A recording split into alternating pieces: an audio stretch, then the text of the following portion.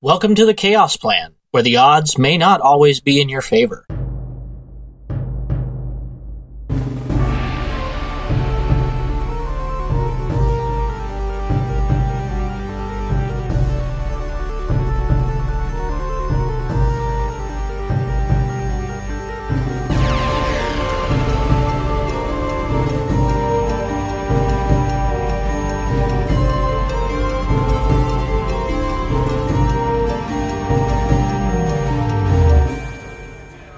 Thank you for joining us for another episode of the Chaos Plan.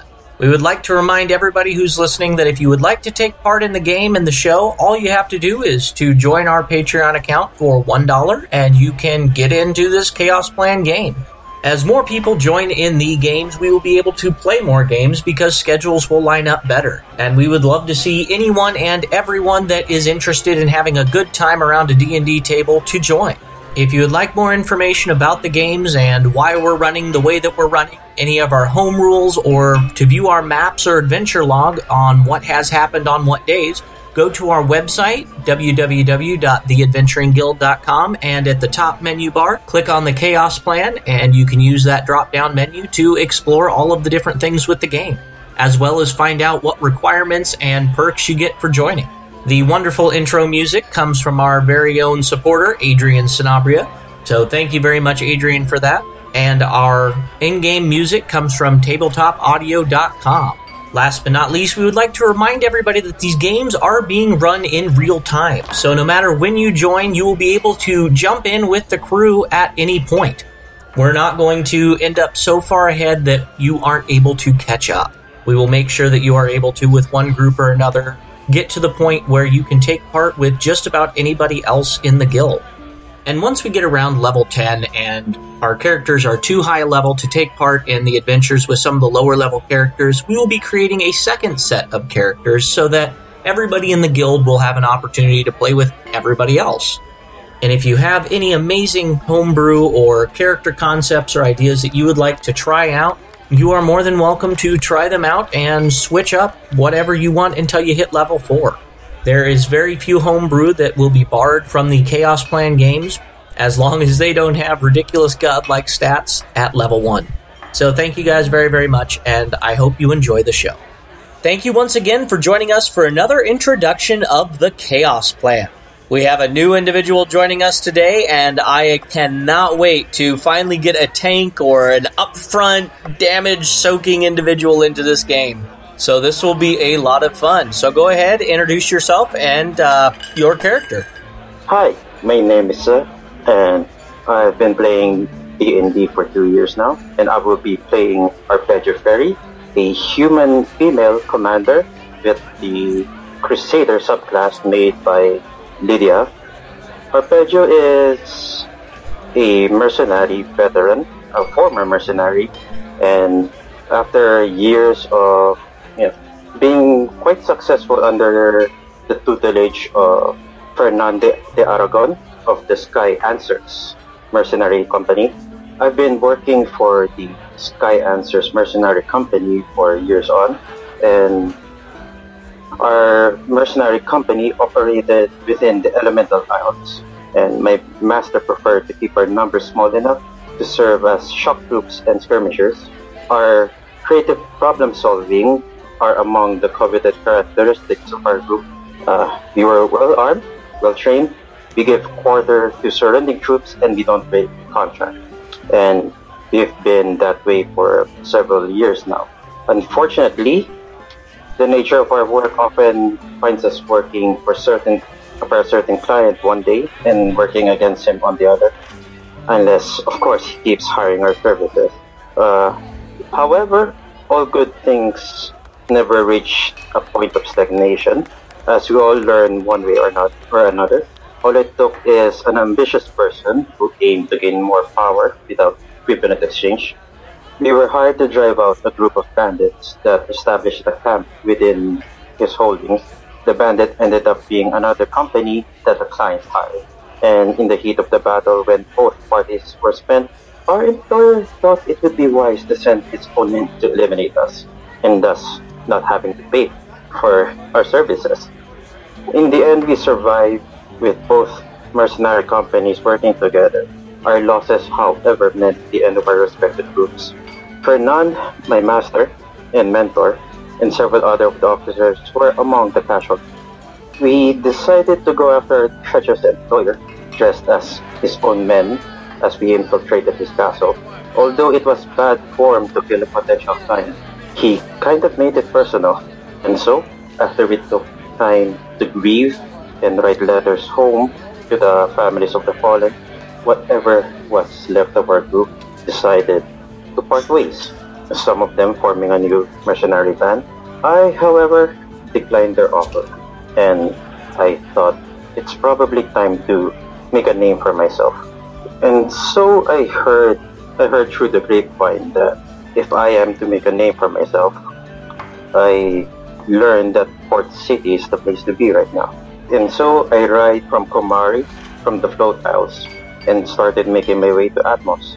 And hopefully there I will find passage to Port City. All right. So we will go ahead then and get started. You heard, like you said, through the grapevine that Port City was kind of the place to be, where adventurers go and where former mercenaries and active mercenaries kind of find a new path on what they want to do. So as you begin to pack your bags and load up everything to get going, a mercenary from the other company named Uru, who you don't know very well, but in that last coup to take out that treacherous client, you fought beside him a little bit. And he decided that, he's kind of tired of this constant back and forth thing in the float isles and would like to get out of here as well. So he offers to accompany you.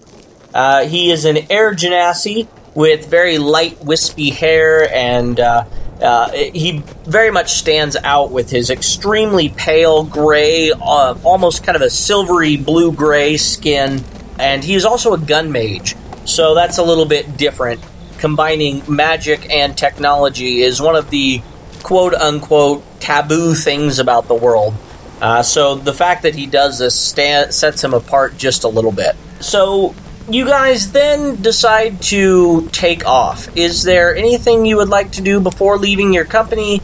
Any last goodbyes you want to say before you go? Or would you rather just spend the last night, with a cup of, with a mug of ale and wish everybody well and leave at first light? What would you prefer to do?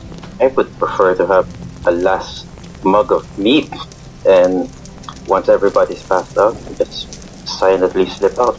All right. So you do that, and Uru, having mentioned his desire to leave, kind of waits to see that you slip away, and he follows with you. You guys are able to make your way all the way from Kumari down past Perceptum without any real issues. With the battle having just been fought, everybody is kind of hiding indoors. Nobody wants to get in the way of, two mercenary bands going at it, especially with all the treacherous rumors going around of being double-crossed and everything else. But as you go across the bridge that separates the Perceptum Kingdom from the Atmos Kingdom, you see on the Atmos side there are a group of 4 individuals. Go ahead and roll me do you want to try and stealth, or would you just proudly ride with your standard held high? Are these people blocking the bridge itself? No, they would be set up right on the other side. You know that most people don't, block the bridges because the falls are literally thousands of feet, so nobody wants to accidentally get knocked off the bridge. Usually when somebody's trying to block it, they set up kind of a camp right on the other side of the bridge so that nobody can sneak past without them noticing. I will just be riding with purpose and basically just trying not to bring much attention to me and Uru. Currently we're a couple of travelers just making our way through. All right. As you get closer to the group up ahead, you notice that several of them they're obviously wearing dark colors, being this is just now with how long it took you to get this far. It would probably be twilight right before morning, so it would still be fairly dark. So the clothes that they are wearing are fairly dark as well. It's rather odd that they would be up this early in the morning, as most people would either be sleeping or, they would be, if they are up and about, they would be heading somewhere, not just kind of sitting around a campfire. And as you get closer, you notice that there is a slight glint on their clothes. It appears that they are very, very well armed. You see two of them appear to have crossbows near them. One of them is wielding a very large spear, and the other one has a staff that glows with kind of a bluish-yellow light. Very bright light that's kind of hard to look at. They don't seem to be making any real motion your way, but the second you get within ear... When they can hear your horse crossing that bridge, conversation that they were having completely stops, and they go silent as you guys approach. How far away are they from us right now? Right now, I'd say they take notice of you when you're about 120 feet away, so still a very long distance. Okay, we carry on, but I whisper to Uru, stay behind me, but if it comes to blows, target the one with the staff. Okay, he nods once, and you can see that he loads a couple of rune-carved bullets into his pistol, getting ready. Well, I guess, let's see. This one's single shot, so he loads one rune-carved bullet into his pistol, and he begins chanting to himself, definitely expecting trouble. Once you guys get within about 60 feet, you see that the entire group stands up and takes up a loose formation. Not necessarily like they're going to attack, but they are definitely on guard as you guys get closer. Would you change anything or just keep approaching once they all stand up and get into formation? As I get closer, I raise up my hand and just, peace. We just want to get through. We don't want trouble. Alright, you see the one with the staff in the back seems to be the speaker for the group, as the others are kind of that big, gruff, over-muscled, brute-looking type individuals. The one in the staff, you can tell that his voice is being magically enhanced so that it's louder, but you can hear very, very clearly as he says, "We wish peace too, but it depends on which kingdom you come from. Where are you hailing from?" We hail from no particular city. We are but former mercenaries looking for the next job. All right, you see the brutes kind of look at each other and noticing your very, very nice armor and the obviously magically enchanted robes of your partner, and you could tell that there's something devious that they have in mind. The mage calls out in another loud voice, "If you are mercenaries, then leave your possessions and we will let you go."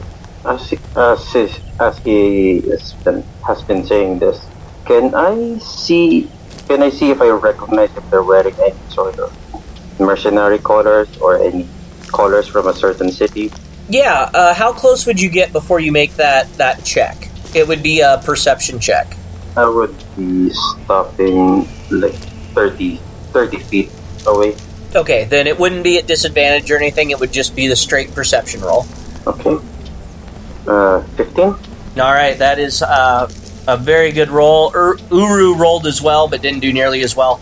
So you are able to very easily distinguish the darker colors on their lapels, or their chest or whatever, because it's probably not fancy enough to have a lapel. You can see the dagger symbol of the Shadows Guild. So you definitely recognize these individuals are probably maybe not thieves, but definitely outlaws, especially given how far away they are from Atmos itself. Most people wouldn't stray this far after dark from the main cities.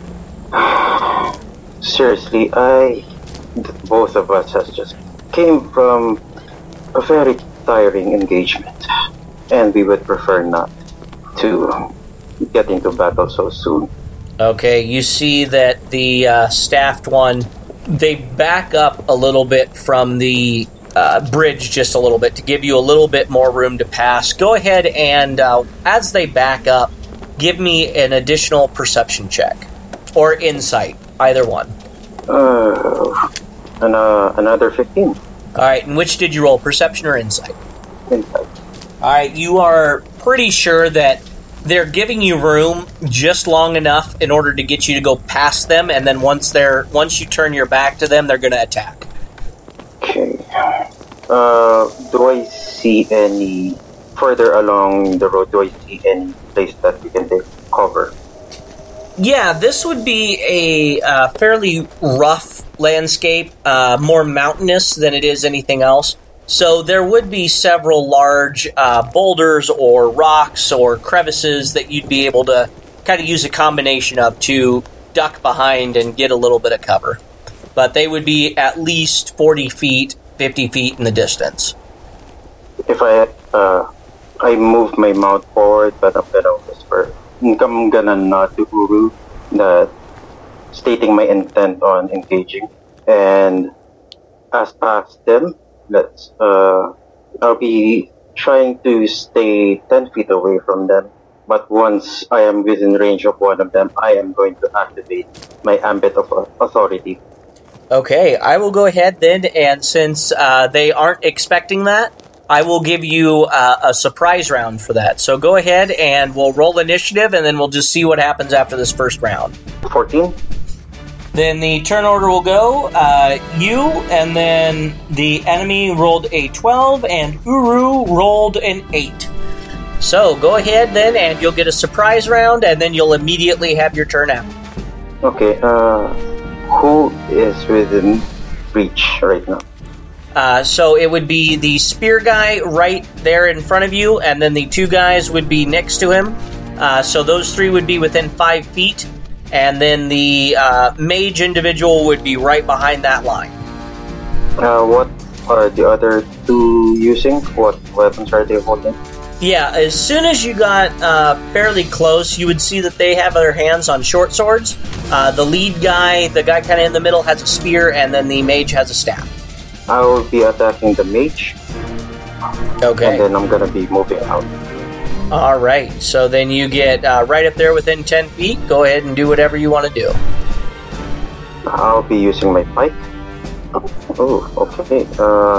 22 hit. Yes, very easily hits. Okay, that would be 10 piercing damage. Okay, and with that one strike, you manage to catch him by surprise, and it lands square in the middle of his chest, and he falls to the ground dead in one single strike. His three companions look extremely cowed and worried about that action. Go ahead, what would you like to do now? As my action, I'm just gonna unfurl my standard, my mercenary company's standard, and I'm just gonna yell, "Who's next?" Okay. And then, was that your turn to unfurl your standard, or was that part of that same turn? That was my actual turn, and I'm attempting to intimidate. Alright, go ahead and roll an intimidation check against the three.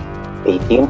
18, okay, that gets two of the three. So the two guys on the side are definitely intimidated, and they will have disadvantage if they attempt to attack you. The guy with the spear in the middle is too big and dumb to realize that he's outmatched. Alright, is there anything else you would like to do before it's on to their turn? I'm just gonna raise my hand, and hopefully Uru will take that as a signal to open fire. Okay, yeah, you can still hear his chanting in the background. So then on to the enemy's turn. The two guys with swords, while very, very frightened, are going to attempt to attack you. They do have disadvantage on this roll. Top one there was a 14 to hit. The second one, the best, was an 11 to hit. Yeah, 11. And then the guy with the spear is just a straight roll. That one will likely hit with a 19. Yeah, my AC is 18. Okay, so then you're going to take one attack. He deals to you 6 points of piercing damage as his spear just manages to get into one of the joints of your armor. So then we move on to Uru. Uru goes ahead and finishes chanting and pulls the trigger on his gun. You see that it glows very brightly with a white glowing light as the bullet releases from it. and he hits the guy on the side with an 18, so that is more than enough to get through his armor. And since he expended a spell slot with that, it deals additional damage, dealing a grand total of 11 points of damage to one of the bandits on the side. And that is exactly what he needed in order to drop one. So we're down to a single bandit and the guy with the spear. So it is now back onto your turn. On my turn, I'll be dismounting, and then I'm gonna square off with the one with the spear. Okay. So I'll maintain a distance of 10 feet, and I'm gonna attack with my pike. All right. 16 to hit? Yes, 16 is more than enough to hit. Okay, how far is Uru from me? Uru would have stayed back at the edge of the bridge, so he would be like 15, 20 feet away. Okay, as a bonus action, I would be using a command, and I'm gonna use open fire. Ooh. This one is a friendly creature targeted by this command can immediately take an additional attack action using a ranged weapon or ranged spell attack. Okay, he fires off then. Do you specify the target, or does he pick the target? Yeah, he picks a target, but wait, I have to roll for the success. What's that? For commands, I have to roll. Oh, that's right, yeah. Okay, that would be an 18. Okay. And just a normal success, so yeah, just a normal attack. Alright. He rolls, and he rolled, I don't know if that's going to be enough. No, 1 point shy. He only got an 11 to hit. So he was 1 point shy of what he needed. He released fire, but in the confusion and everything, it barely missed. So then we move... anything is... No, that was your bonus action, wasn't it? That was my bonus action. Okay. Yeah, that was my bonus action. And that's my turn. Okay. We then move on to the enemy. The spear guy... Let's see. He's going to go ahead and attack you, and the bandit next to him is going to do the same thing. So the guy with the spear, since he has an ally within 5 feet, has advantage on the roll. Still, that'll miss you. My highest was a 16 from the spear, and the bandit only rolled a 14. So once again, the spear clings off of your armor, and as the bandit brings his sword down at you, he is still frightened a little bit of you, and it doesn't have the commitment enough, and you're able to nimbly get out of the way. We then move on to Uru, who tries to redeem himself with an additional shot. That will hit the bandit and deal 4 points of damage. I rolled minimum damage. 4 points of damage to the one bandit on your side. Alright, it is back onto your turn. Okay, before that, I will be, as a bonus action, I would be using Icon of Might.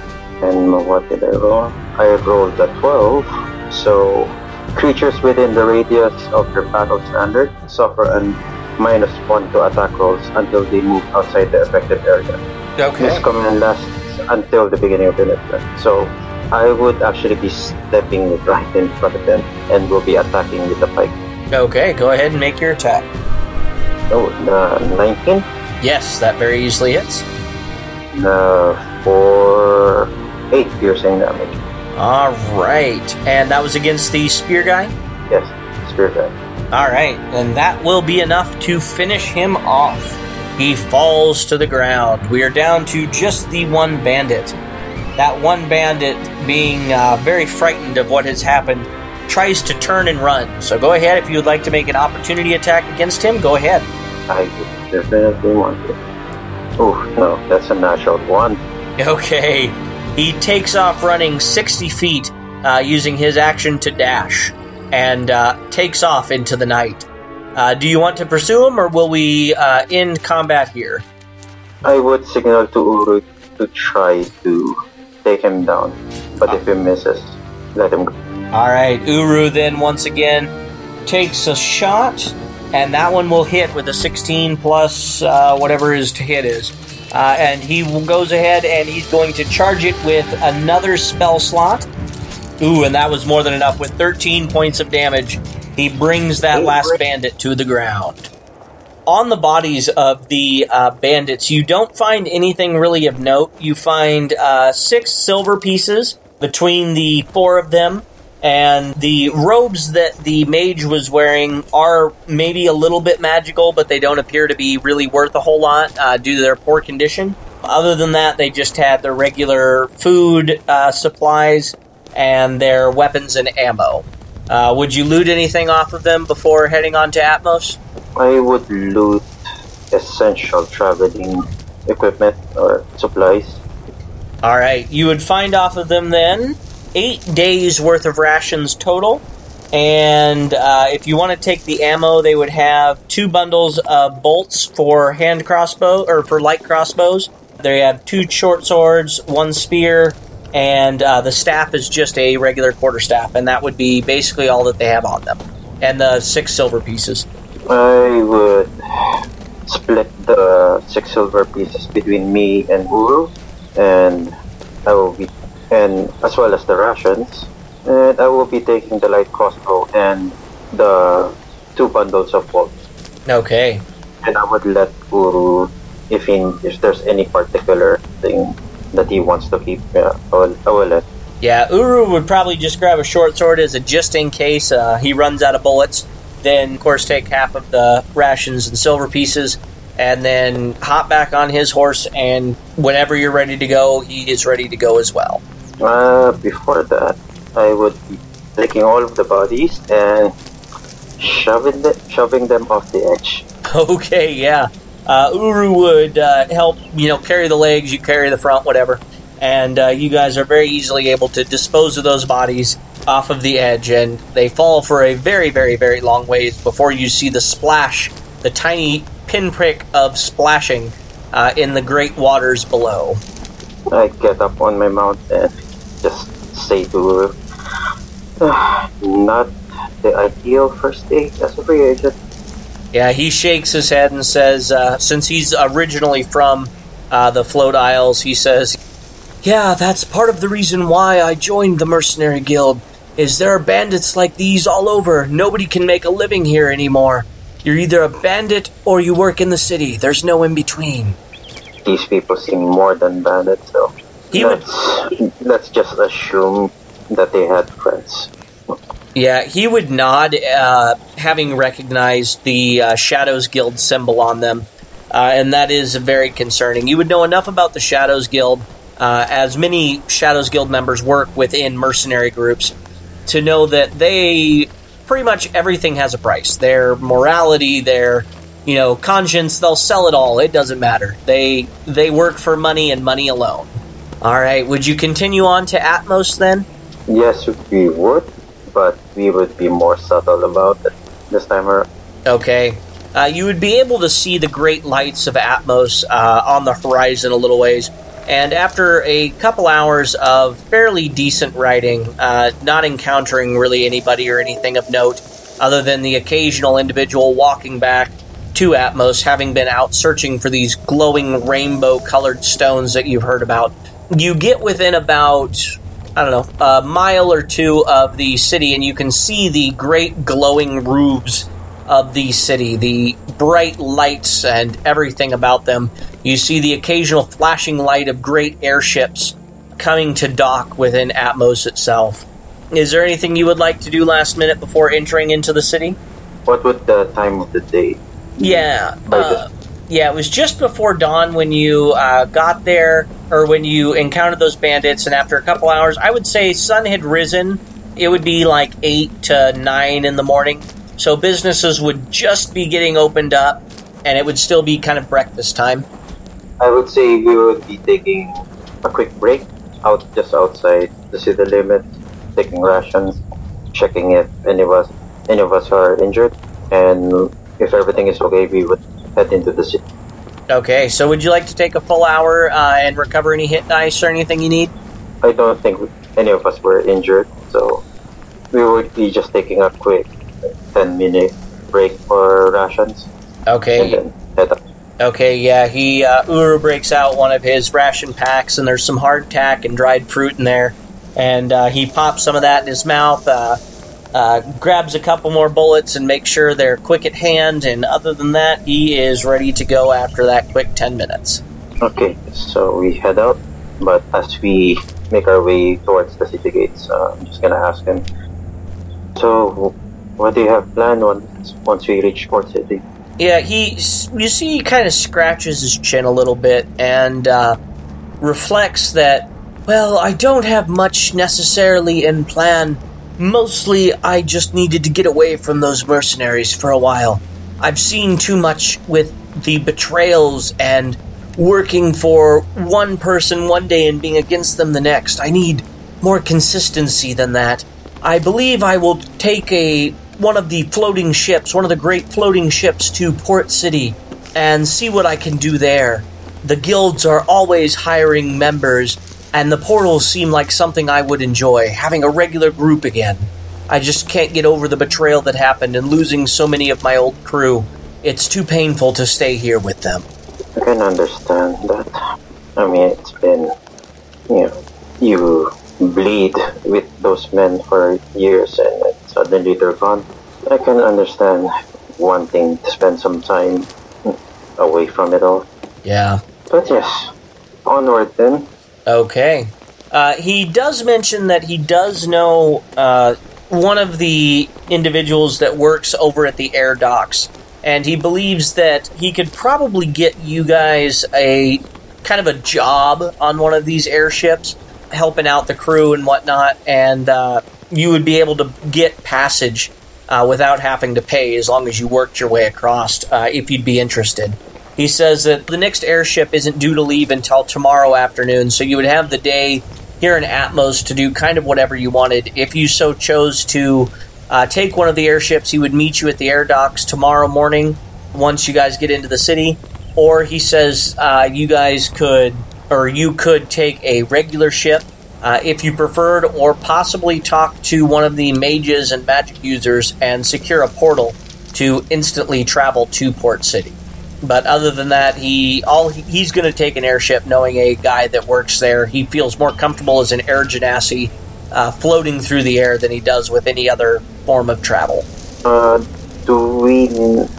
So just a clarification, if we're going through the airship, we would be paying by offering our services, right? Correct, yeah. Well, I don't see of any point parting ways so soon. Let's go ahead and go look for your friend then. Okay. You guys make your way into Atmos, and Atmos is a very unique city in the fact that everything is built up. It's basically one big castle-like structure where the entire outside defensive walls, all of the different businesses, and many of the homes are all kind of in one big keep or building, all connected with different passageways and large covered walkways everywhere.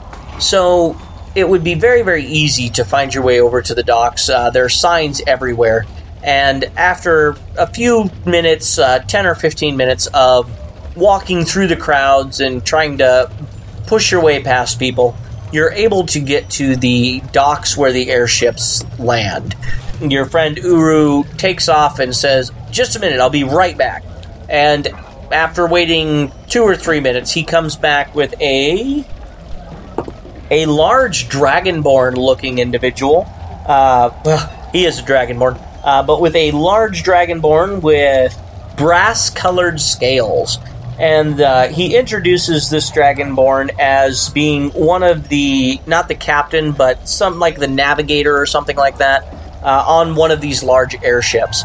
And says that his friend would be more than happy to book us passage on one of these ships that's leaving first thing tomorrow morning if you're okay with doing a little bit of work around the ship.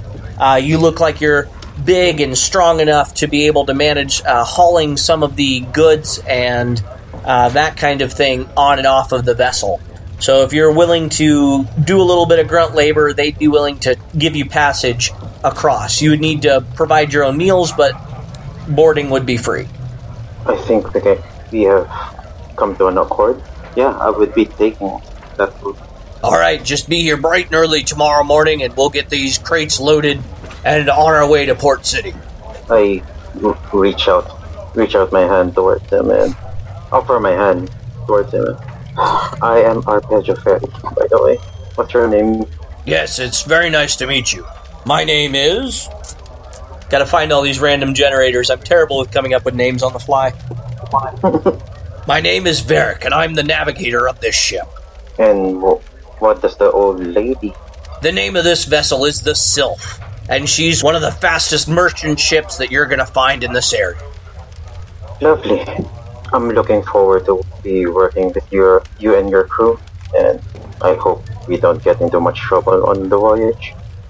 Yeah, he nods wholeheartedly, and you see he does that whole knock on wood thing where he reaches over and knocks on the pier or the side of the building, whatever would be the closest large wooden object he would knock on, and agree with you wholeheartedly. Okay.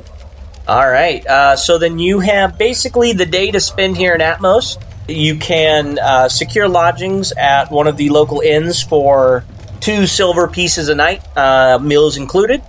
And other than that, there is the whole town in front of you. What would you like to do with your day? First off, I would like to find a stable that would take my horse, who would be willing to purchase my horse, because I won't be needing it anytime soon, unless the airship accommodates the transfer of horses. Yeah, you could bring the horse with you if you wanted. No, I'll be looking for a stable that would purchase it from me. Okay, let me find the price here. Alright, yeah, you find a stable towards the edge of town, kind of where you first entered from. And you're able to talk to the stable owner. And he says that they don't have a ton of use for horses here, being as only really mercenaries use them.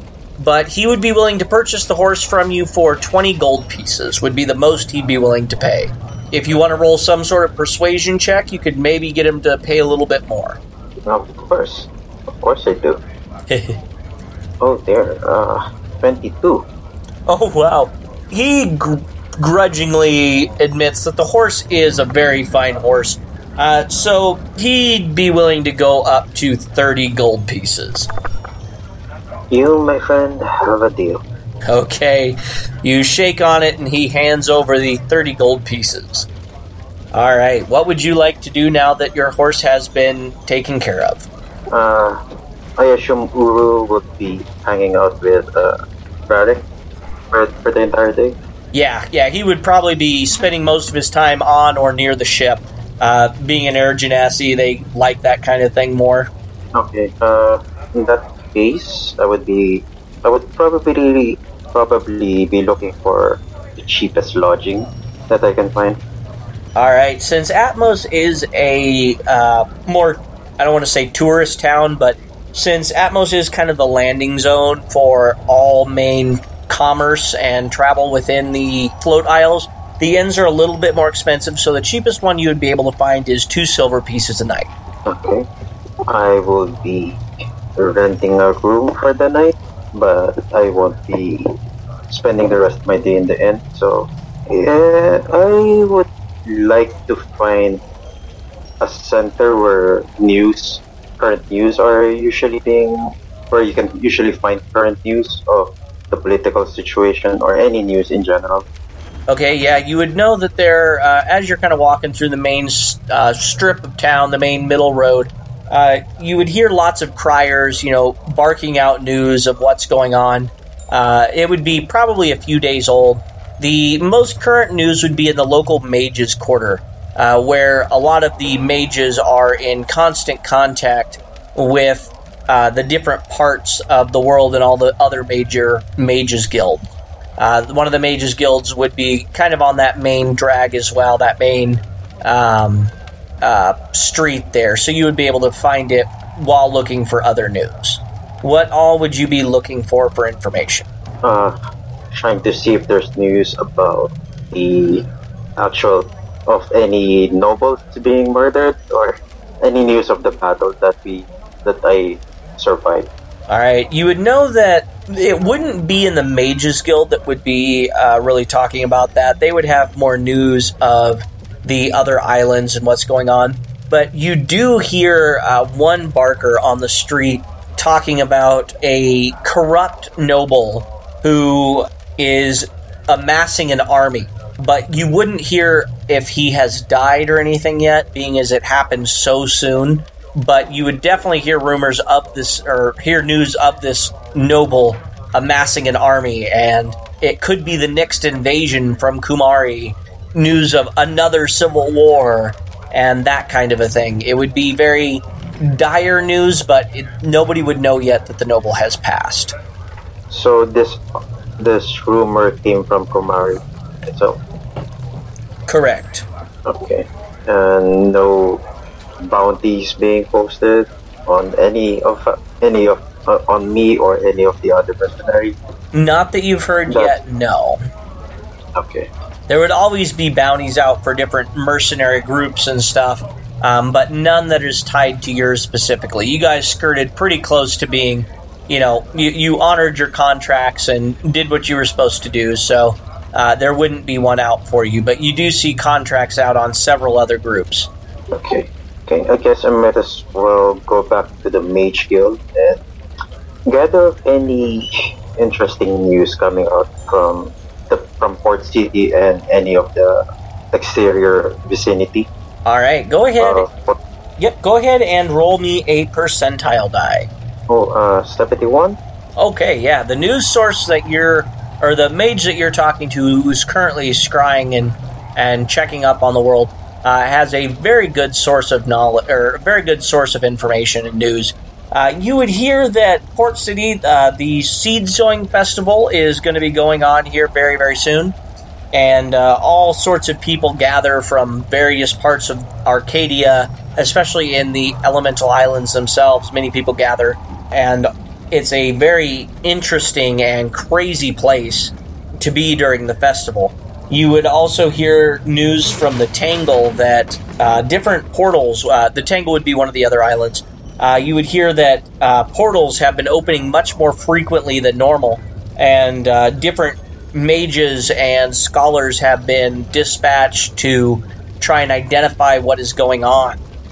You would hear that on the Isle of Thalos, around Port City itself, you would hear that Shard Academy, the kind of a bastion and a training facility and a barracks to prevent the creatures of the Dark Bellows from encroaching upon the surface world, you would hear that the activity there has been much stronger, much more activity than normal.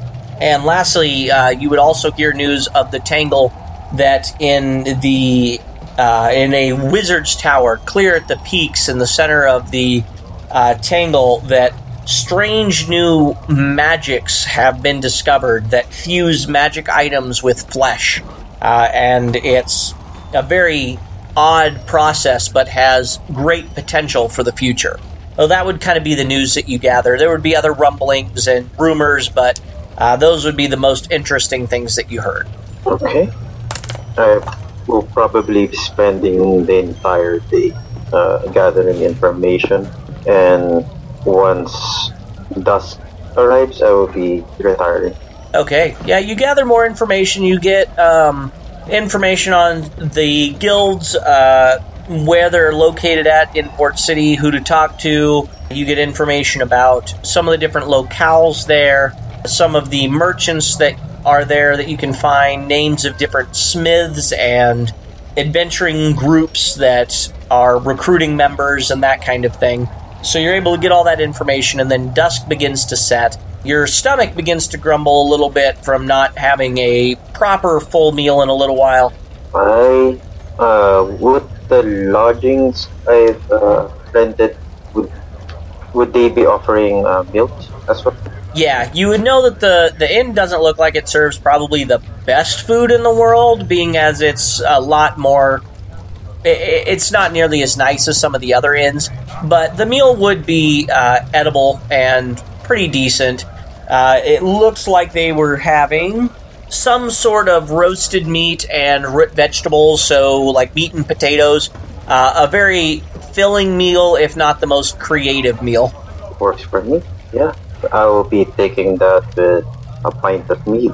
Okay, yes, you're able to very easily get that. You see your Air Genasi friend Uru stumble in hours later, well after dark, and he takes a mug of mead as well, and just starts talking to anybody that will listen about all this technical jargon about the airship and how it runs and the different elementals and the magic that had to be used in order to get it to fly, and somehow they still managed to make it work with mechanics involved, and on and on and on, just talking anybody's ear off that would listen.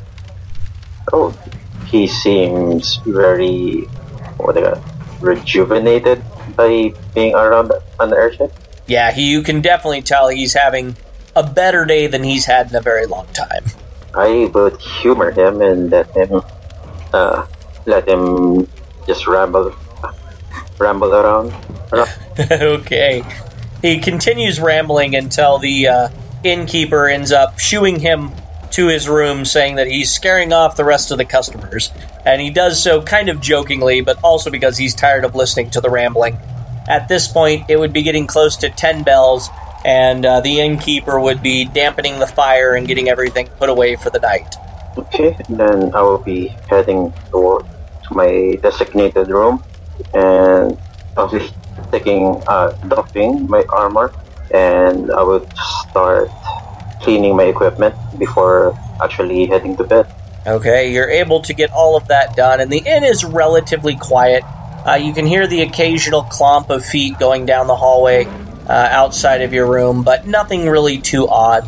And after you clean your armor and your equipment, you're very easily able to get a decent night's sleep. The mattresses would be made of furs and straw, a fairly typical mattress in this kind of an inn. But it's comfortable enough. You've slept on worse as a mercenary out in the field. And you're able to very easily then in the morning wake up before first light, as many mercenaries do, and get ready for the day. Is there any place you would like to hit before running to the airship? You would have about 30 minutes or so by the time you get completely ready and eat a little bit of breakfast and that kind of thing before you have to be at the airship. I would take that last 30 minutes just walking around the city. I'm probably taking the scenic route towards the airship, taking in the city, which I probably won't be seeing in a very long while. Alright, yeah, you're able to kind of take the long way around, and you kind of walk up along the outside walls and look over the city from above. Well, kind of above, there's lots of towers, but you're able to get up a little ways on top of the city walls and look over everything, and the city is just starting to wake up, and businesses are opening their shutters, and it's a very peaceful scene. As you get close to the airship, you see that they're already starting to load crates and boxes, and once you get within eyeshot, they tell you to drop your bags on the inside of the ship in the cabin area. They assign you a hammock, and you set your belongings down, and they put you to work loading boxes and crates. After you do that, the ship takes off. Is there anything you would like to do during the journey in particular, or do you just kind of hang around Uru and help out moving things and that kind of stuff in general? I would be very interested in learning how to run the airship, or probably taking a certain task on within the crew, like probably learning how to navigate, something like that. Okay, yeah, you're very easily able to find that same Varric the Dragonborn, and you're kind of hang around him, and he shows you some of the navigational tricks to the airships. You learn about the drift of the wind. Depending on its direction, you have to alter your course. You learn about navigating using the different small islands that aren't really charted so much as just kind of a general idea of where they are. And you're able to pick up some of those tricks and those kind of things.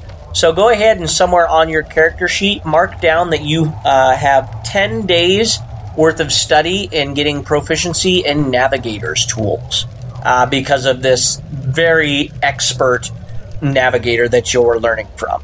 Interesting. Mm-hmm. All right. You see Port City up ahead. The last couple hours of the flight are very exciting, I guess, for lack of a better term. You can see that there are all sorts of crew members running about, getting ready to dock. You can see that there is a mage on board that is making contact with the Isle of Thalos in Port City itself in order to kind of that landing. You hear the air traffic control, kind of like that with mages. And you can see up ahead the two very, very tall lighthouses known as Light's Grasp lighthouses. And you guys center yourself right up with the city, and you land on the far north side without incident.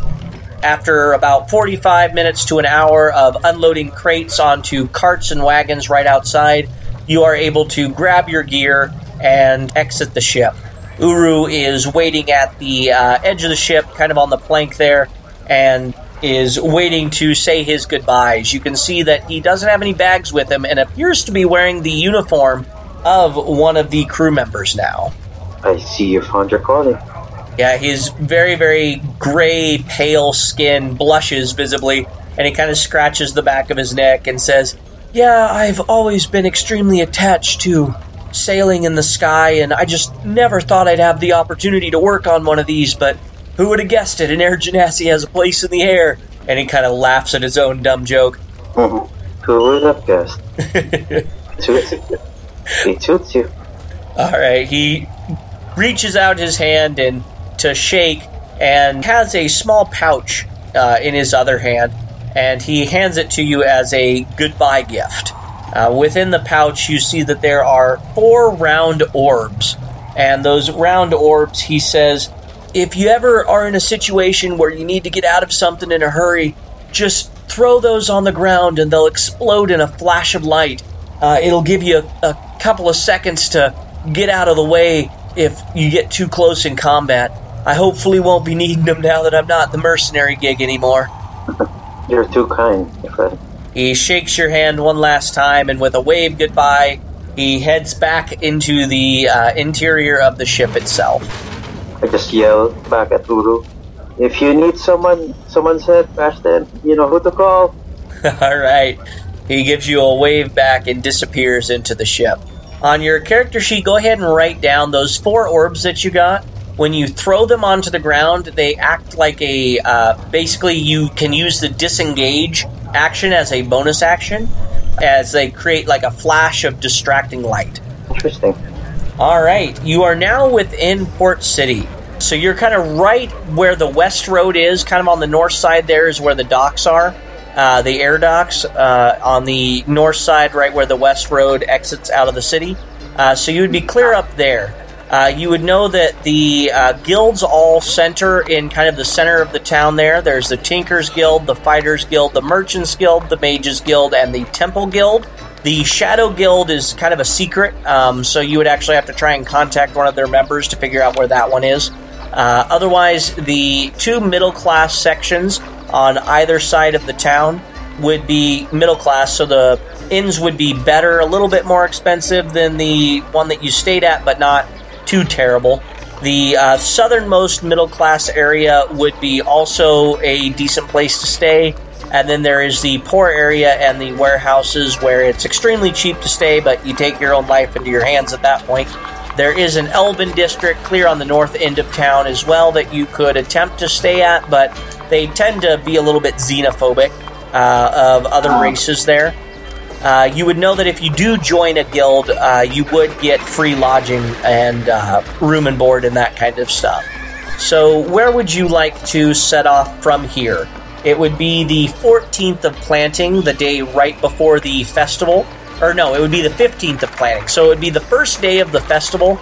Most of the festival would be taking place kind of in the area between the middle class and the warehouses on that kind of southeast end of town. I would like to find lodgings and, well, first order business is finding lodgings at the middle district. Okay. In the middle class area, would you go to the left, or the one on the east, the one on the west, or the one on the south? The one on the south. me roll this. Well, you gave me a bunch of rolls, and I haven't used them yet. All right, so you are able to find a very cozy-looking inn. It would be called the... I don't like that name. It would be called the Drunk Mug would be the name of this tavern/inn/eating facility. You see that it is a kind of a typical medieval European-looking type building with the wood timbers on the outside and the stucco kind of stone type work on the outside with a thatch roof. It appears to have a decent number of rooms, less than a dozen, but not a whole lot less than that, with a very large common area on the inside.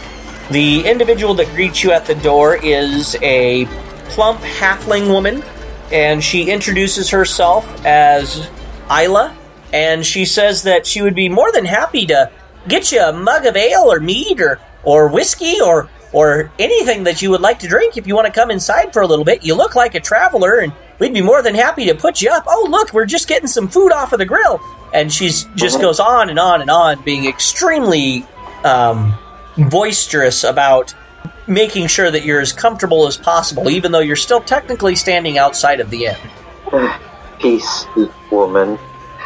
I would love all of those things. I'm going to stay in. If you will. Yeah, we would be more than happy to put you up, and as a matter of fact, we just had a room open up not too long ago. It only costs... Go ahead and roll me a charisma check. A check? To see if what kind of discount you're going to get on this. 17. All right. Well, the cost of this inn is 8 silver pieces a day, but we can tell that you're a very helpful individual, and, if you'd be willing to help us split some wood for the fire here, we'd be willing to knock it down to 6 silver pieces a day. Oh, that is mighty generous of you. I would love that. Okay, and she slaps you on the back with a surprising amount of force and says, well, you know how it is. I'm not exactly in the shape to be splitting wood all day, and she chuckles a little bit and talks about how she's not as young as she used to be, and if my lazy son would ever get off his bum and go do it, I wouldn't have to cut corners and ask our guests to do it, but you know how kids could be, and she chuckles as she wanders off into the back kitchen area to get your food and drink. I was about to reply, and then all of a sudden she just disappeared.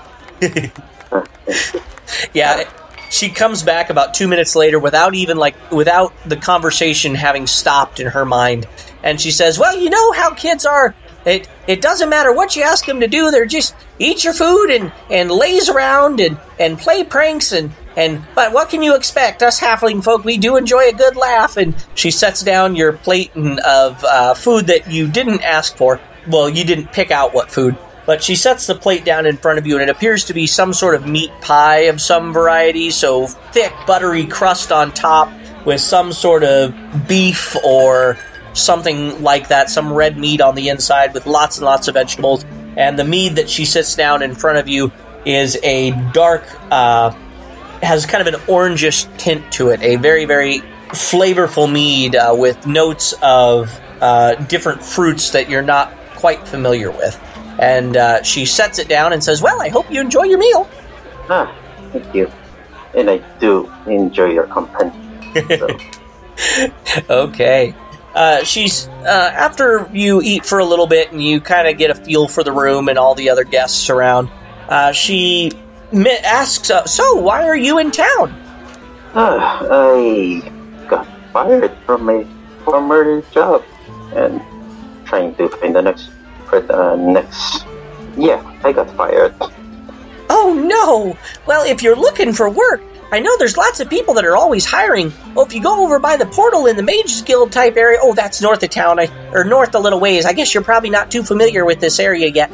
If you go there, there's all sorts of jobs being posted, and the guilds are always hiring. It really depends on what you're looking for. With that giant armor and everything, you look like you could probably work for the Fighters Guild, or, I don't know, maybe you've got some magic in you. They've got the Mages Guild, or if you're the pious type, and she does the little symbol or whatever, not really crossing herself, but whatever would be an appropriate symbol. She says, well, the Temples Guild is always looking for people, too. Oh my goodness. Is there anything I should be watching out for in this city? Oh, as long as you don't get too close to the docks and you keep a firm hand on your coin purse, you don't have anything to worry about. Especially with the festival here. During the Seed Sowing Festival, everybody gets along. It's kind of the rules. Not sure why they're the rules, but they just are. And this festival, how long does it go? Oh, it just started this morning and it'll end tomorrow night with a big bonfire. Oh, that sounds fascinating. Where would the festivity be happening? I mean, there's got to be a place where everybody's gathering. Oh yes, today would be the day where most of the ritual and the business takes place. The Seed Sowing Festival it celebrates agriculture, and all the different islands and people get together and share information on how to grow different crops and farms and trade equipment and seeds. So today is when all the business usually happens. It's a little bit boring. That's why I'm here taking care of the end. But tomorrow is when all the vendors and merchants and food stalls and all sorts of fun things happen. And it all ends in a big bonfire at the very end of the night. That all takes place kind of a little bit south of here near where the warehouses are. There's a big, large area where they kind of clear everything out of the way and all of that happens. So if you're going to go to the festival one day, go tomorrow. Today is the day of boring talk and lectures, unless you're a farmer. No. Okay, you said to avoid the docks, and they're going to be doing it over there? Yeah, right kind of near the water, right? It's probably a good idea since it is such a large bonfire to have it near the water. You actually make a good point. I'm sorry, I've spent most of my life up in the sky. Ooh, that sounds very fascinating. It is. I mean, unless you're afraid of heights, but I doubt that. Yeah, I once took a really big fall, but I'm not too afraid of anything, really. It's a halfling deal. Well, I look around. Is the tavern or inn pretty busy, right? Yeah, it would be probably by the time you unloaded from the airship and made your way across town, looking at everything, it would probably be getting towards the end of lunchtime. So there would still be a few people in here, not a ton, but most of the folks would be finishing their meals and getting ready to head back out. Oh, I appreciate the information. Miss Sarah Isla? Isla. Yes, that's correct. I'm Arpeggio, by the way.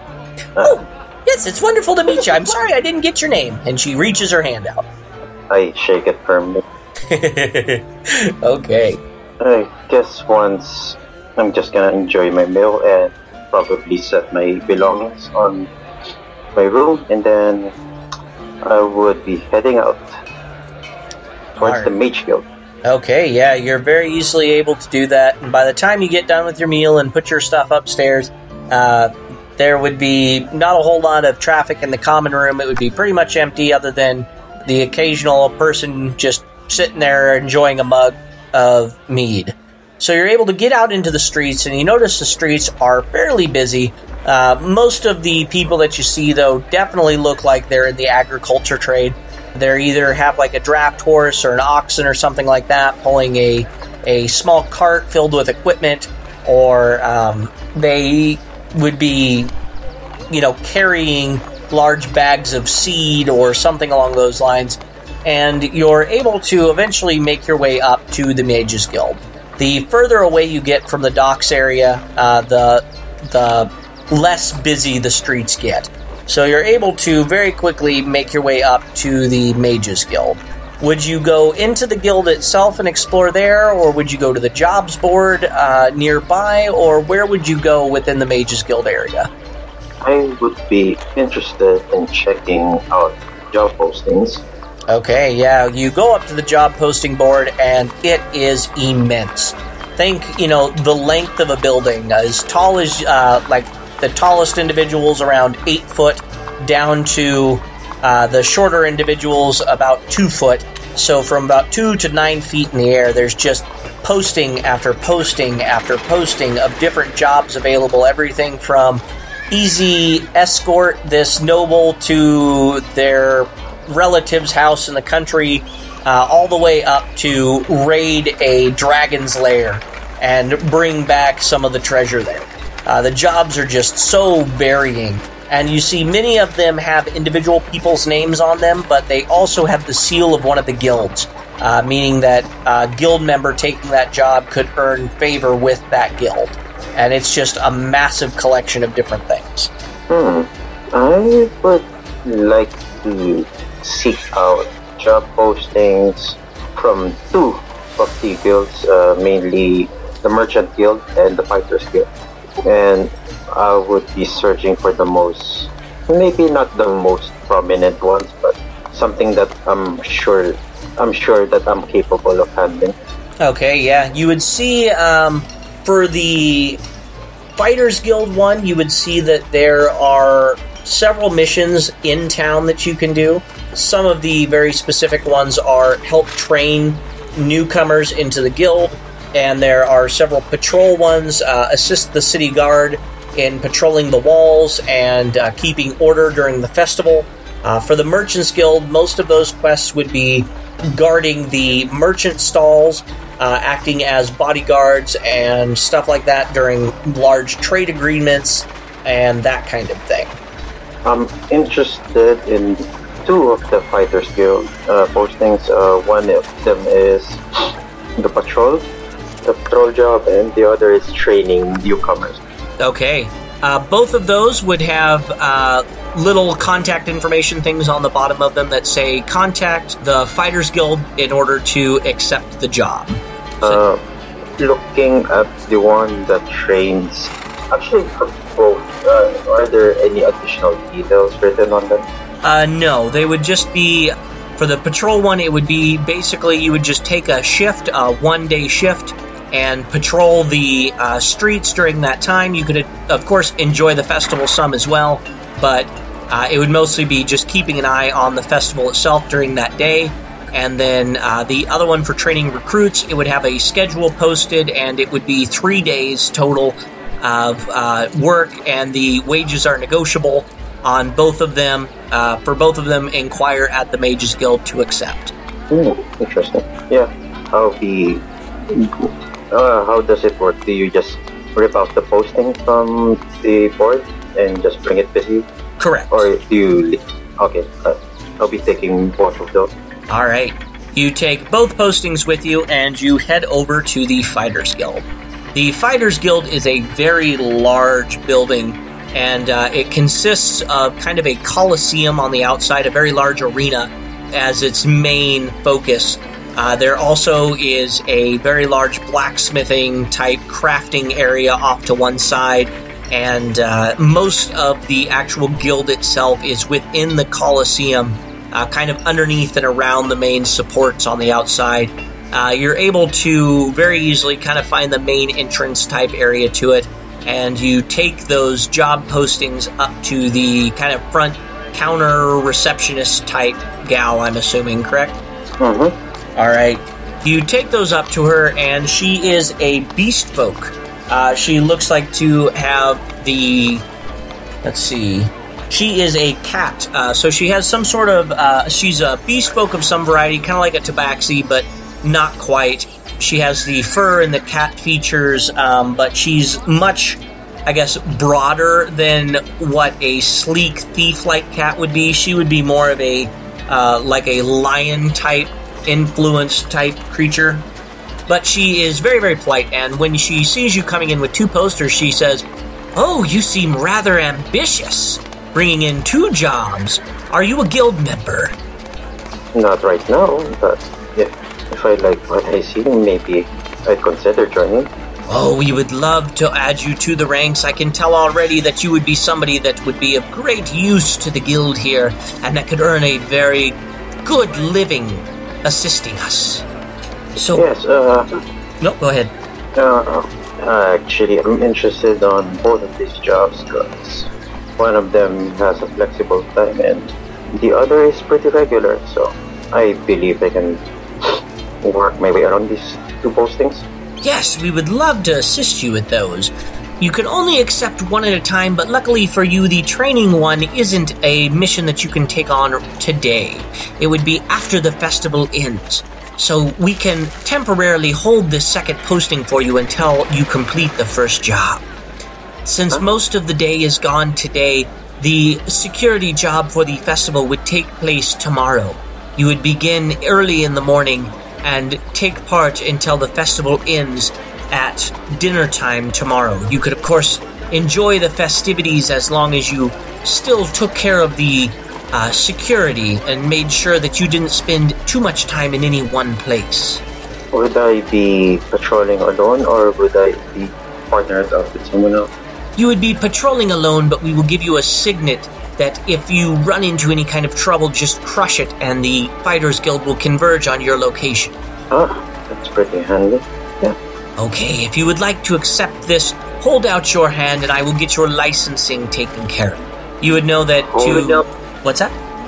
Hold out my hand, and I do exactly that as I say it.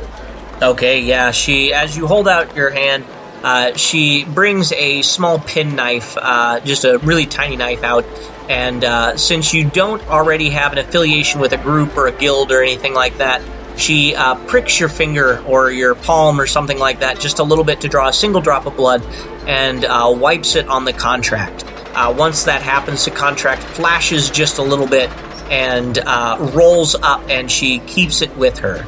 She says, "This is just to make sure that we're able to track and monitor your progress during this quest. As soon as you finish, come back here for your payment." That's new, not being aware of such kind of contract being taken, magical contracts. Do I get a copy of that for my own reference? Yeah, she says as soon as the job is completed, she will give you the contract. Oh, I see. I guess I can work with that. Okay, and she also mentions that once you actually become a guild member, they don't have to do that pricking of the blood thing. All you have to do is accept the contract, and since you're a member of the guild, they can automatically keep an eye on your progress and location. But since you're not a guild member, they do that in order to seal the contract to you, so nobody else can take it, and you have laid a claim. She hands you one gold piece right away and says, "This is half of your payment. Upon returning at the end of the night, we will pay you the other half of the gold piece for your work today, as well as the contract. And if you wish to join the guild at that point, we can set up a time in order to initiate you into the guild." What is involved in joining the guild? Okay, are you asking meta terms for the actual mechanics, or asking her specifically in-game? Yeah, I'm asking her specifically. Okay.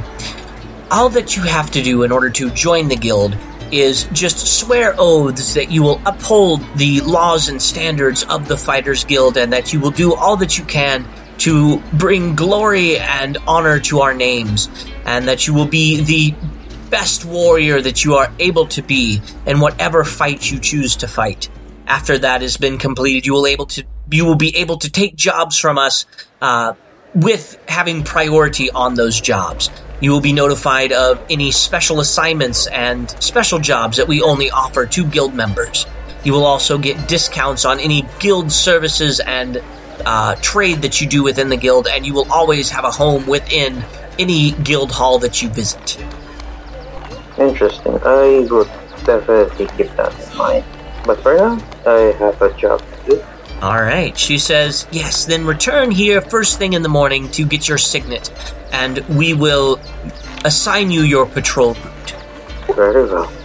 See you tomorrow. Alright, it is kind of early afternoon then, not quite dinner time. Let's call it about 4 in the afternoon. After you get all that kind of stuff done, what would you like to do then before retiring back to the inn for the evening? Or would you go back to the inn and just kind of study up on Port City itself? I would actually prefer studying on Port City by walking around the area. Trying to, at least before my actual patrolling job, to at least see most of the city as much as I can. Okay, yeah, you spend the rest of the evening walking around, and you notice that there are people of all variety and stripe and class and race that you can possibly imagine, all in this location. While the more humanoids are more prevalent, the classical fantasy races like dwarves, elves, halflings, humans, that kind of thing, are kind of the most populous around here. There are also creatures and things that you're pretty sure would break your mind if they weren't hiding behind some sort of illusion. There are great old one type beings, illithids and mind flayers walking alongside beast folk of all different creature type, I guess.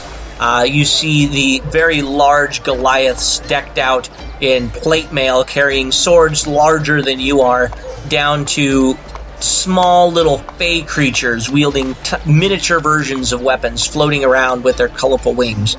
Everything and person that you can imagine is here. The architecture is just as varied. The poorer areas tend to be a little bit less diverse since it's, or as far as their architecture is concerned, because most of the building materials there are very ramshackle. But when you get into the middle class areas and the upper class areas, they are just as varied as all the creatures there, all of them bringing their own kind of culture and homes to it. You also notice that there seems to be a lot more people here than there is space to hold as far as housing. And as you explore a little bit more, you notice that a lot of the buildings have strange magics about them, where you'll notice that there are like 4 windows on the side of a building, but when you look into those windows, you can't really see anything. There isn't like a room on the other side. There's just kind of like a void. And small houses that don't look like they contain more than 8 to 10 people total, 20 to 30 people will walk in and out in the span of, 10 minutes. So there's all sorts of strange, extra-dimensional, pocket dimension type things going on with a lot of the buildings here. But other than that, you just notice that there is anything and everything to be found. People, races, stores, everything can be found here. Is there a clear segregation of certain people to specific areas of the city? Not a ton. You do notice that a lot of the more aquatic races, the aqua elves and the merfolk and all of that, tend to all be kind of in the docks area, either on houseboats or on living under the water or in the poorer district. And there does appear to be more of the, I don't want to call them less intelligent races, but the typical goblins and orcs and kobolds that are civilized tend to be in the poorer areas as well. But other than that, there isn't really a clear segregation necessarily between races. Most of the segregation that you see would be between magic users and those that are very clearly technology wielders. So you'll see, mages openly scowl and shoot dirty looks and insults at those that are carrying clockwork gear or being escorted by warforged individuals near them, and the tinkerers shooting just as many terrible insults and dirty looks at the magic users. So that's about the only segregation that you really see. Otherwise, it appears to be pretty equal. Okay. In that case, did they ever go to the Elven District? No, you could have walked through there during your trip. It would have been very open and naturey. It's actually on the outside of the city walls, and there are orchards there that try to simulate the forests, but it's nowhere near what actual elven cities would be like. But they do their best. A lot of the buildings there are all wood. You see that there are a vastly larger number of wildlife and druids and those kind of things that you normally would not associate with a big city there. Okay. In that case, I would start heading my way back to the drunk mug and grab myself a pretty decent but humble dinner. Okay, yes, you're very easily able to consume that dinner and listen to the chatter of the different guests and the innkeeper, and the innkeeper's worthless son happens to actually come down to help out with passing out plates and bussing tables. And then after that, you are able to retire to your room. I would do my nightly ritual, cleaning my equipment, my armor, and actually I would I would probably ask Ayla or if she has any writing material. Oh yeah, she's very easily able to find you 8 pieces of parchment and a quill pen and ink. Okay. Before I retire, I'll be sitting down and writing a letter to my parents and just letting them know of news of what happened to my company and where I'm currently at, and ensuring to them not to worry about me and that I'm currently safe. And within the parcel, I would enclose the regular amount of gold that I usually send back to them whenever I write. Okay. Would you want to deliver this letter yourself, or would you hand it off to the innkeeper to deliver for you? I would have Ayla deliver it. Okay, Isla then promises to send it off, and it will go out first thing in the morning. I would that 10 gold pieces is probably a good amount, right? I didn't even thought of that. Yeah. Yeah, to include in a letter, the elemental islands in this whole area is a little bit richer than standard D&D. The average work price would be between 5 and 10, or 5 silver pieces and a gold piece a day, depending on skilled or unskilled labor. So people would have a little bit more money than normal here. So 10 would be a very good sum to send back. Yeah, I'll mark off 10 gold pieces then. Okay. Then is there anything else you'd like to do before calling it a night and rising in the morning? No, I think that's all I have for the. All right, you're able then to very easily get some shut-eye and wake up the next morning. You wake up with plenty of time to make it back to the Fighters Guild. The streets are still sleepy, and shutters and shops are just now starting to open up for the day. You're able. Sorry. Before that, I would obviously be chopping firewood for Ayla, as agreed. Okay. So after you get done chopping wood and all that kind of stuff, you're able to get out and into the streets and then get to the Fighters Guild and all that kind of stuff. Would you stop anywhere along the way, or are you gonna just head straight towards your patrol route, or straight to the Fighters Guild to get your patrol route? I probably, if I find a bakery, probably get some bread to bring with me during the podcast. Okay, yeah, you're able to, as you're walking along, find a nice little bakery, and they have fresh rolls and breads and that kind of stuff, and so you're very easily able to purchase those for a copper piece per loaf, or 2 rolls for a copper. Okay. All right. So you get over to the Fighters Guild in a very decent pace, and after getting there, they hand you the signet and tell you that if you run into trouble, just break it, and it will alert all of the nearby Fighters Guild members, and they'll converge on your location. There are 3 main patrol routes. There is the patrol route that goes around the temple-type district. There's the patrol route that goes down the main street towards the docks. That's where all the merchants and vendors are.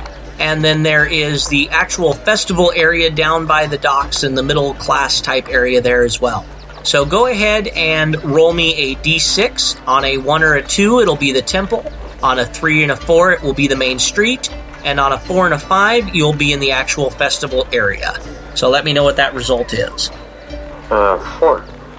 All right, so with a 4, you are in kind of the middle road, that road that goes between the temple and the festival area itself. So this would be the busiest as far as people is concerned, with a lot of the stalls and the food vendors and all that kind of stuff set up here. So you begin your route walking back and forth. What is your passive perception? That would be 15. 15, okay, that's pretty darn good. So you are able to notice that most of the people here appear to be, as all these stalls are being set up and stuff, a lot of the people here appear to be there for a reason. You don't see a whole lot of people loitering around. This early in the morning, it appears to be fairly businesslike, the ones that are trying to get to specific merchants and get first shot at all the wares there. So we're going to go ahead and split this up into 4 groupings at 2 hours each, basically. So this first one, the people that are there for a reason. Nothing too crazy or ridiculous is happening. Go ahead and for the second round, roll me 2d20. And then tell me, are you going to be stopping to look at any of the merchants and the wares, or are you just going to focus on the job and keep to it? I would certainly remain professional and stick to the 2d20. That would be 14 and a 16. All right.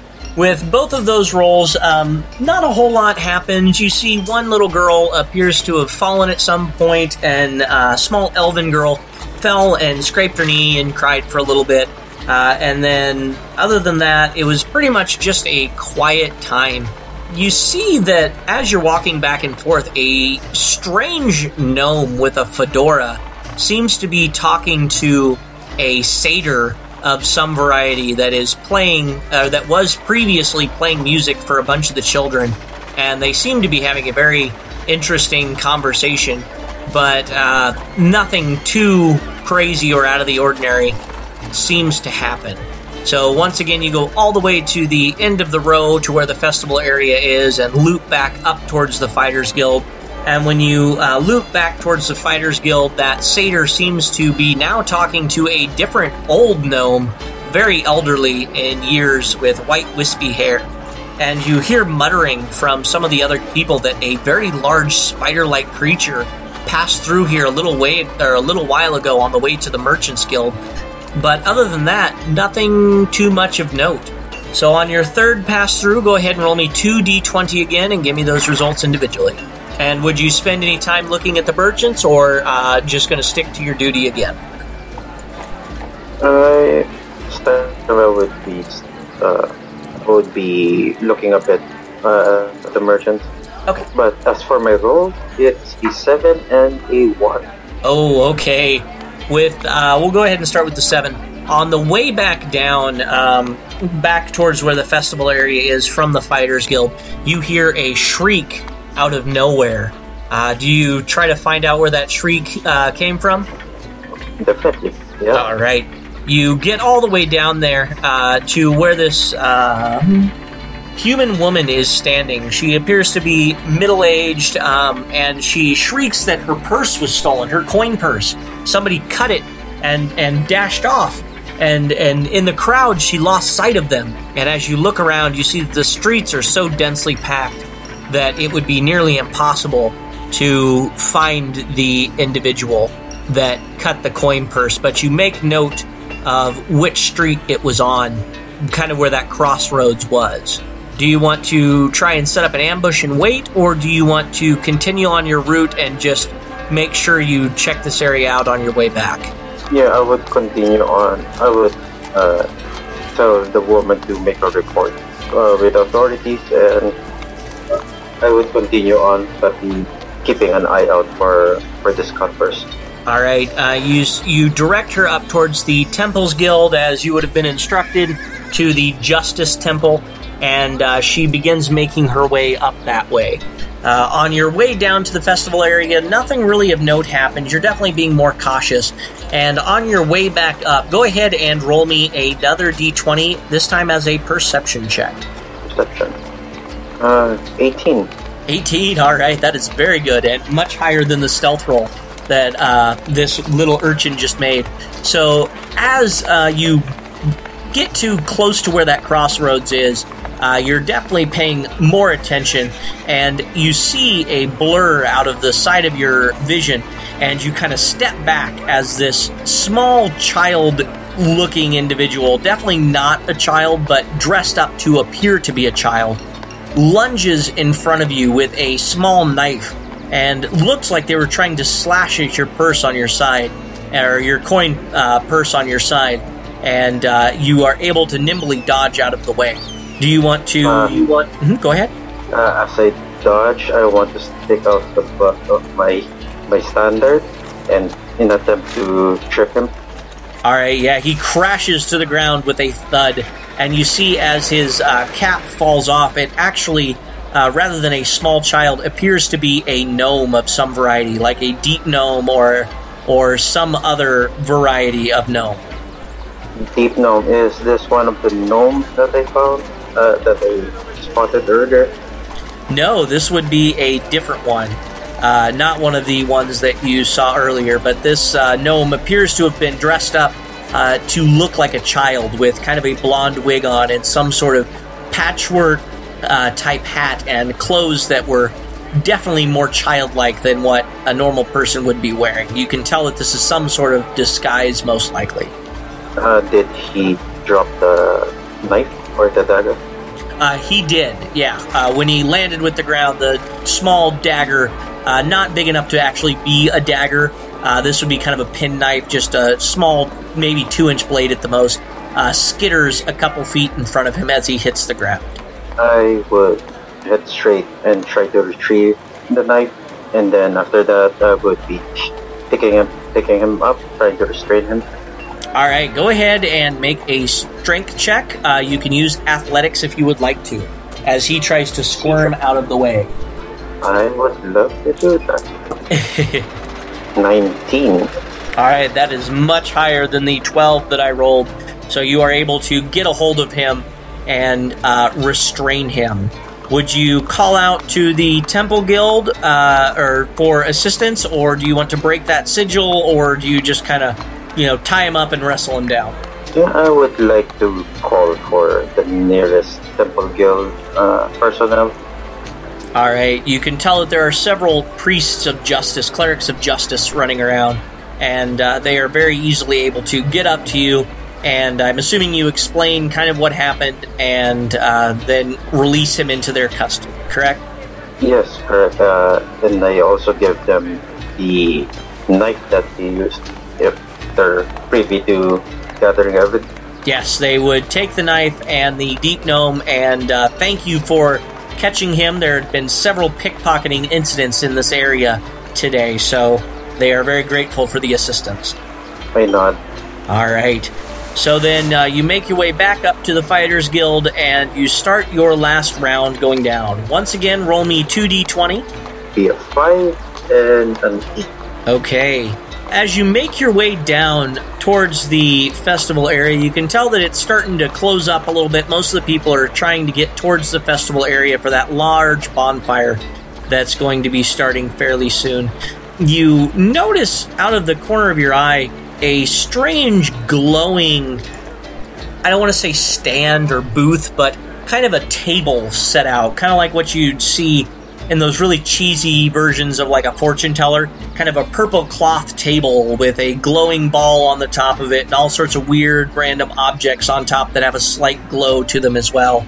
And you see what is very obviously somebody in disguise, a large cloak or a large hooded robe over their face, and a low rumbling voice escapes the mouth of this individual, and they say, "I sense a very powerful enchantment on that standard you bear."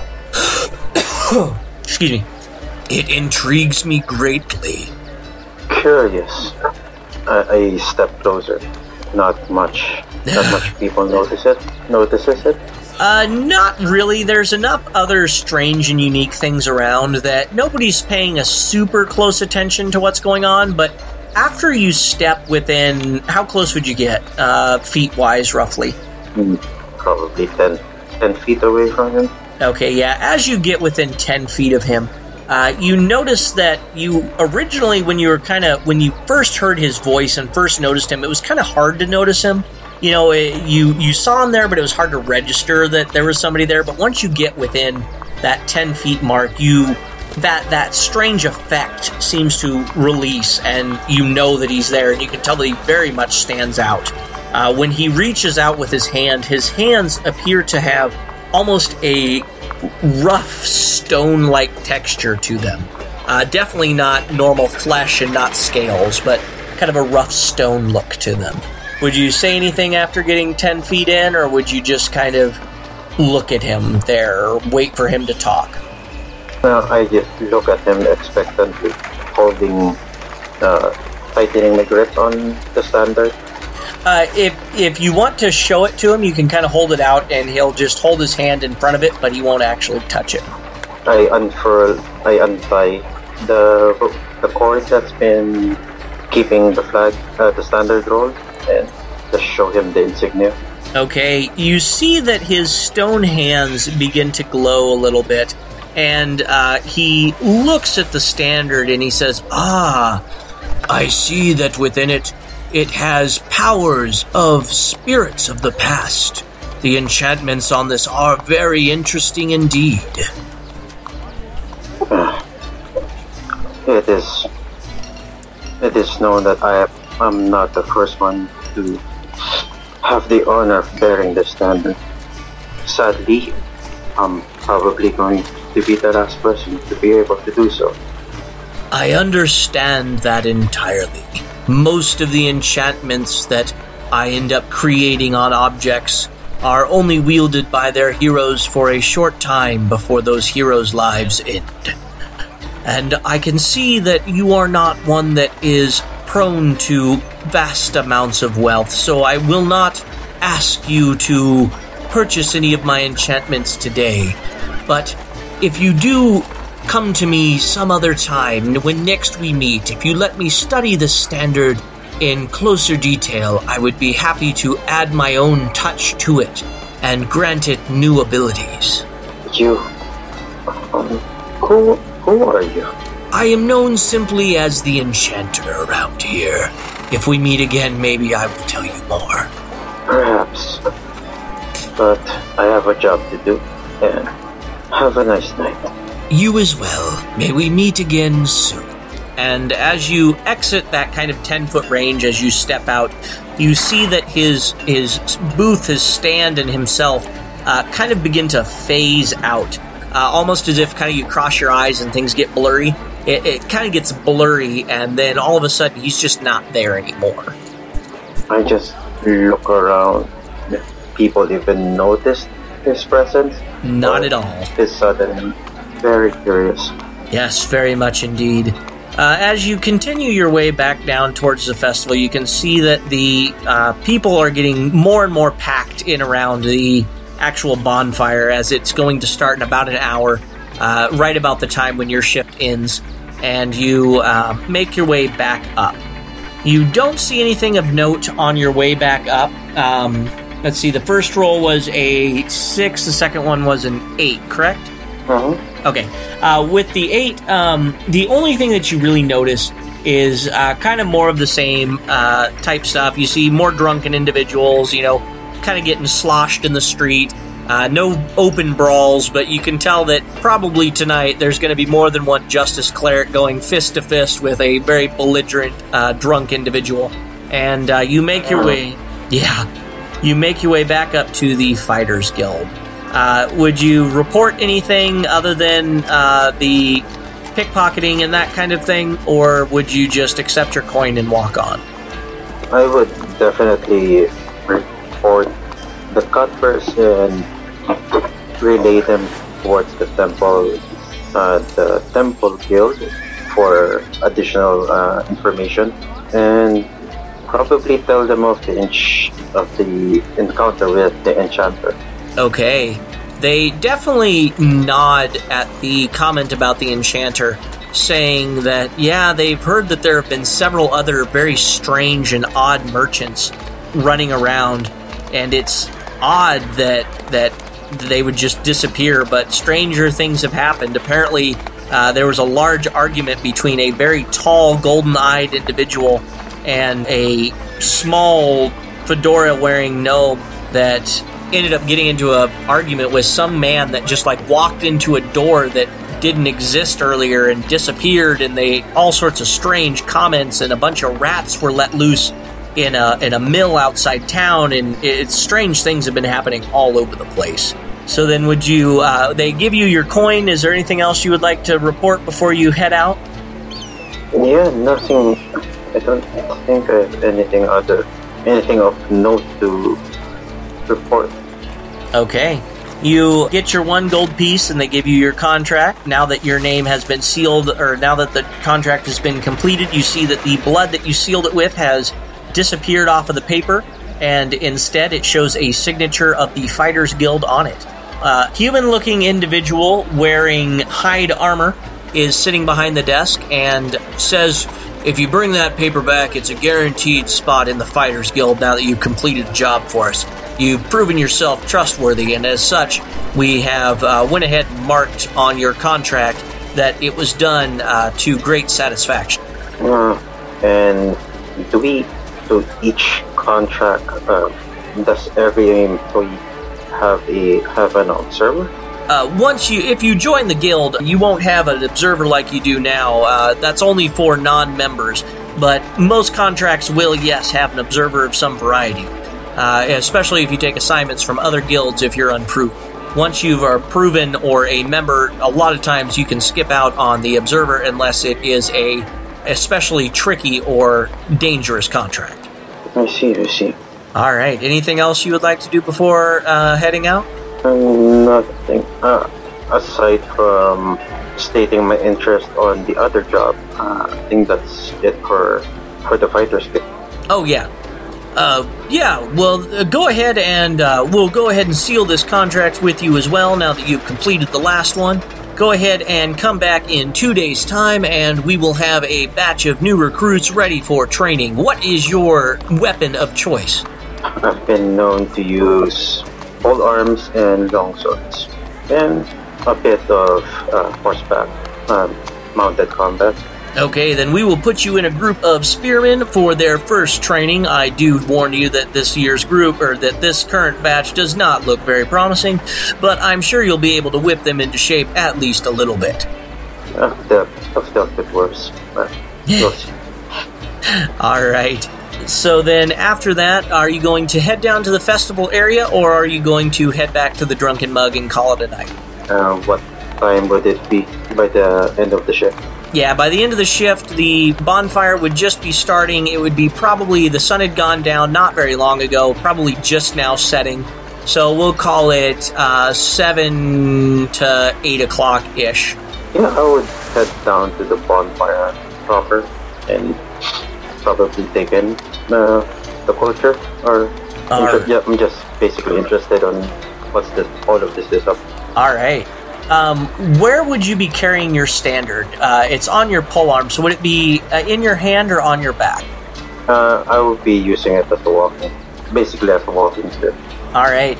As you are walking down the street heading towards the bonfire area, all of a sudden you hear a very loud cry, and from the top of one of the buildings, a large statue, like a gargoyle-looking type adornment, falls off of the building, and as you jump back, it catches your spear, your standard, and with a crash, it lands to the ground, being taken from your hand. But as you reach down in a panic to grab it, you see that a strange glow has appeared around your standard, and as you pick it up, you see that the large adornment that had fallen on it, weighing several 100 pounds, split in half, almost as if your pike was a wedge. And as you pick it up, you see a strange script seems to be written across the shaft of the pike. And in a very quick glance at it, roll me an Arcana check. Oh, dear. 14? 14. That is just enough that you're able to decipher the meaning, but not necessarily the exact words. It translates roughly to unbreakable or unbendable or something along those lines. And you get kind of the strange deja vu as when you stepped into that enchanter's presence. And after a brief second, you look it over in a panic. You see the script on the shaft of the pike fades out, and nothing remains of the strange glow that you saw. And as you look up at the top of the building, you see two very large, very obviously drunken men say, "Oh crap!" and run off into the distance. And this building's about 3 stories tall. They kind of leaned over the edge and ran off. I would like to, with the time I have, would like to mistaken their appearance? Yeah, they were. It's dark enough that it was hard to see, but they were both humans that you, as far as you could tell, they were humans or half humans at least. Both had dark hair. One had a very large, bushy beard. The other one appeared to have stubble, or maybe carefully trimmed. You're not 100% sure. But you do see a justice cleric come running and notice the gargoyle on the ground. Would you kind of point him in the direction of the two drunks? No, I just pick up my stuff and dust myself off. Okay.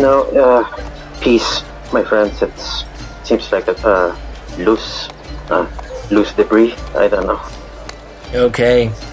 He kind of looks up at the top of the building and looks back at you and kind of nods his head and just tries to get some assistance from other individuals around and clears off the gargoyle or whatever the statue was before returning to his patrol. All right. You can go ahead and add to your character sheet on your magic item, and I'll type it into the PDF and resend it to you. With the encounter with that enchanter, your pike and standard have gained the unbreakable property. This item can only be broken by special means. The special means you do not know yet, but it is unbreakable by normal means. Okay. All right, so then you head down to the bonfire. You enjoy the hour and a half, I'm sure, that it would take for the fire to burn down and all the rest of the festival to finish. And then as everybody is leaving, do you head back to the Drunken Mug? I do. All right. It's probably late. It's probably late by this time. Yeah, it would be 9:30, 10 o'clock-ish. Yeah, I guess I have a few... I have time for a nightcap. Yes. You are able to kind of walk behind the bar. There's a little sign that says, just leave your coin for your drink. And a bunch of clean mugs and several casks behind the bar, so you're able to walk behind there and grab whatever you want, leave your coin, and head back upstairs. Same nightly ritual. Okay.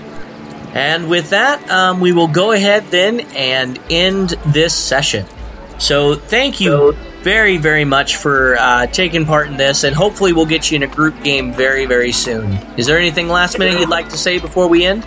Well, thank you for having me, and yeah, it was really fun. I'm glad to hear. Thank you much, and I'll talk to you later. Thank you for listening to this introduction of the Chaos Plan. We hope you really enjoyed it. I know this is a ton of fun for us here, and we are open to bringing in absolutely anybody that wants to. Just join our Patreon account, and we promise that you will be a part of the Chaos Plan game. You will get an intro mission like this, and then at least one group mission, and when scheduling works out with everybody, we can get multiple groups going, as this isn't going to be one continual storyline. This is going to be a series of one-shots that all meld together into an overarching idea and campaign.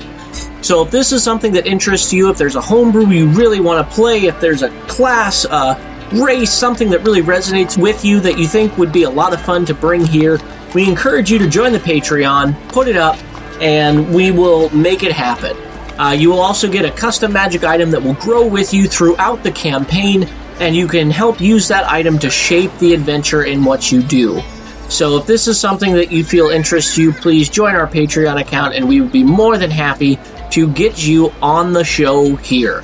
To do that, go to patreon.com/adventuringguild, and I hope to see you there.